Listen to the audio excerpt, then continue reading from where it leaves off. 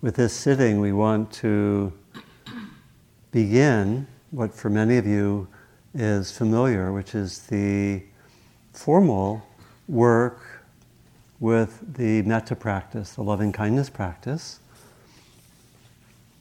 which, as we've mentioned a few times, works with the silent repetition of phrases that tend both to express our intention or our inclination towards kindness, towards a kind heart, and also tend to evoke that quality itself. The practice of loving kindness that we have comes from about 1,500 years ago, from the way that loving kindness practice was systematized at a certain point in its evolution. This corresponds quite a bit to the core text for loving kindness, the Metta Sutta, which you have on the other side of your sheet from the listing of the phrases. But we actually don't know exactly the technique that the Buddha might have taught. And so the way we work with the instructions for metta is to give these instructions that we've more or less have from the last 1,500 years.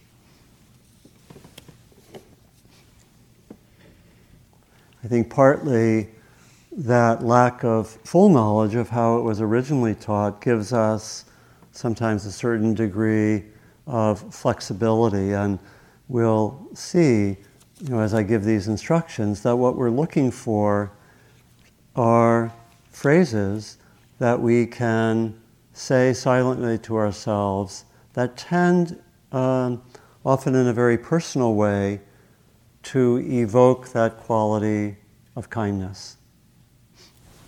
Traditionally, there were 4 phrases given which express, we might say, different nuances of wishing well for oneself and for others. And those 4 nuances are ones that often many of us continue with our phrases. Those are wishing for safety or relative safety, wishing for happiness, wishing for health or as much health as possible, and wishing for what in the text is called ease of well-being. Like the last phrase, the last group of phrases, may you live with ease, may you take care of yourself happily. Those are the traditional phrases, and we may, if we wish, and some of us already have phrases that we've developed that work well for us. We might want to use some of the, especially if we're new, I would recommend using some of the traditional phrases or all of them. We might also have a phrase like, may I accept myself as I am, or may I be wise, may I be free. The phrases that I use, which have gone through some evolution, are, may I rest in the awakened heart, and these are not copyrighted. You can take these if you wish. May I rest in the awakened heart. May I be safe and free from harm. May my body be healthy and support my practice. And may I be held by love. And so you see I have 2 of the more traditional ones there, and 2 that I've found particularly call me. And we all have had at times different phrases. I think I started with very traditional ones, and I found others evocative. A word also about the language. We have on here quite a few variants. So Sylvia really finds particularly evocative, and you may as well, the word feel. May I feel safe. may I feel healthy or as healthy as possible. And so that's, some people it resonates, may I be, some it resonates, may I feel. And so that's something to look in, especially if you're newer, to look into for yourself. Also, it doesn't have to be quite so complicated as saying, may I. We've learned from experience that for some people, saying the words may I has brings back memories of Catholic parochial school for some people. And so that may or may not be helpful. Okay. So some people just like to say the one word, safe, or held by love, or whatever. And that we're looking for something that tends to evoke some quality, the quality of the metta, or the quality of warmth as after we say the phrase. And so you can really see what works for you. In a way, the phrases are means to an end.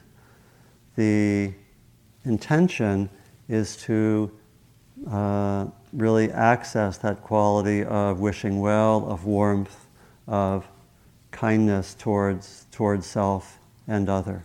And so there's room for having phrases that may be very personal and may work for you.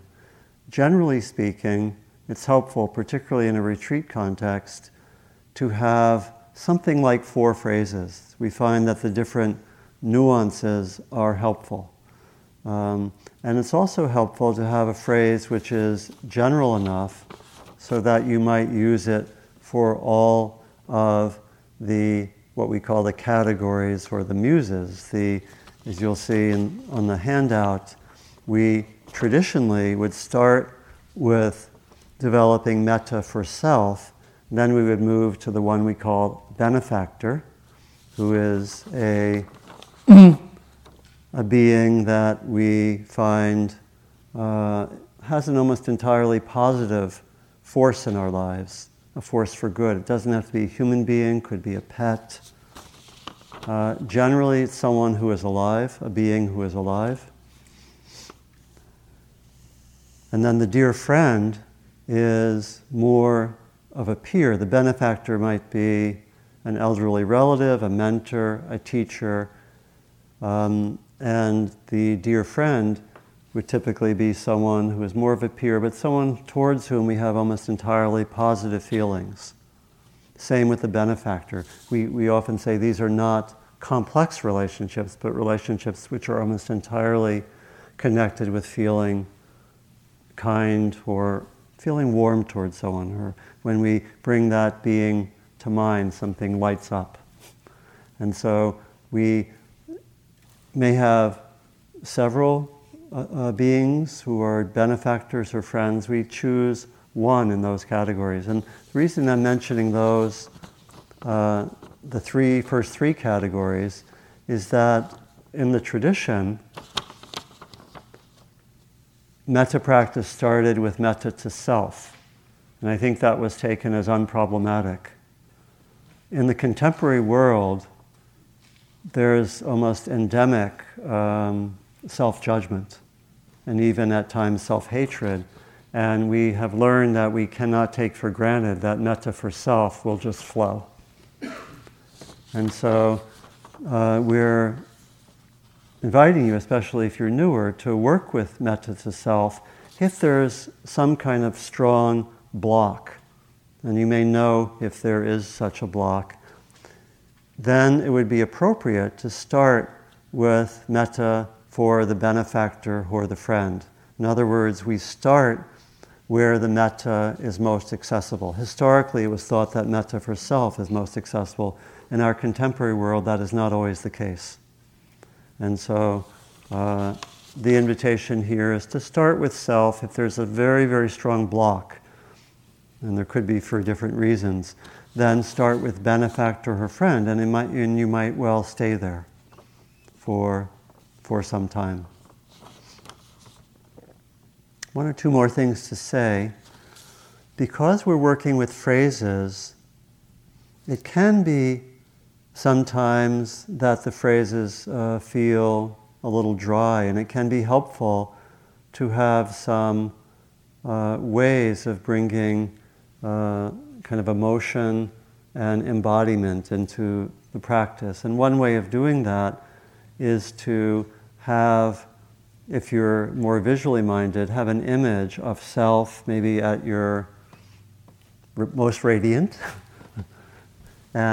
or of another, the other being, and have that phrase, have that image, and then say the phrase, and then have some kind of resonance or pause where we just let whatever happens happen after we say the phrase. Could be 2 or 3 seconds.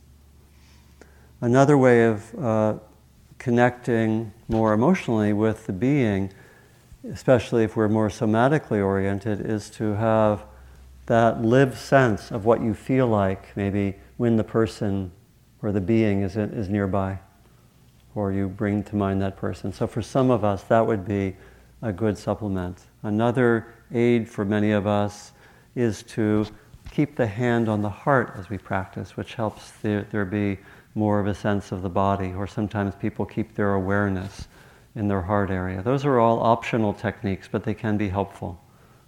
So hopefully that's not too much, especially for people who are newer. Remembering, maybe the last thing I'll say, remembering that this practice is the continual inclination of our awareness and of our being towards the kind heart, towards warmth. And it's really very much an intention practice. We are intending through our phrases to go in that direction. Once we have expressed the phrase, in a sense, we let it be what it is. And sometimes we will say the phrase and there will be a sense of warmth. Sometimes there will be nothing. Sometimes there will be something like irritation or something else, and that is all okay. We really let it be what it is. So in that sense, I sometimes say it's an intention practice, not a production practice. We're not here saying, I, Donald, will produce love. But rather, we're inclining, we're intending through the phrases, and then we let it be. There's a line from T.S. Eliot, ours is in the trying, the rest is not our business. And that's really the spirit of this. We're inclining through the use of the phrases, and then we let it be as it is. So we would, one way to do it, we would maybe, if you work with image, have an image of, let's say, self. I say the phrase, the first phrase. I let there be a pause. Have an image. Say the second phrase. Let there be a pause. Third phrase in a similar way. Fourth phrase. Back to the first phrase. All repeated silently. Again, familiar for many of us, but for some of us this is newer. Okay? So we'll have a period of practice now. And I think I'll leave just a little bit of time if there are any questions right at the end. So we'll have a time for practice. And the idea is to actually stay just with the one category. Stay just with self if you're starting there, or stay just with the benefactor, her friend, if you're starting there. Okay? The idea is to start where it's easiest.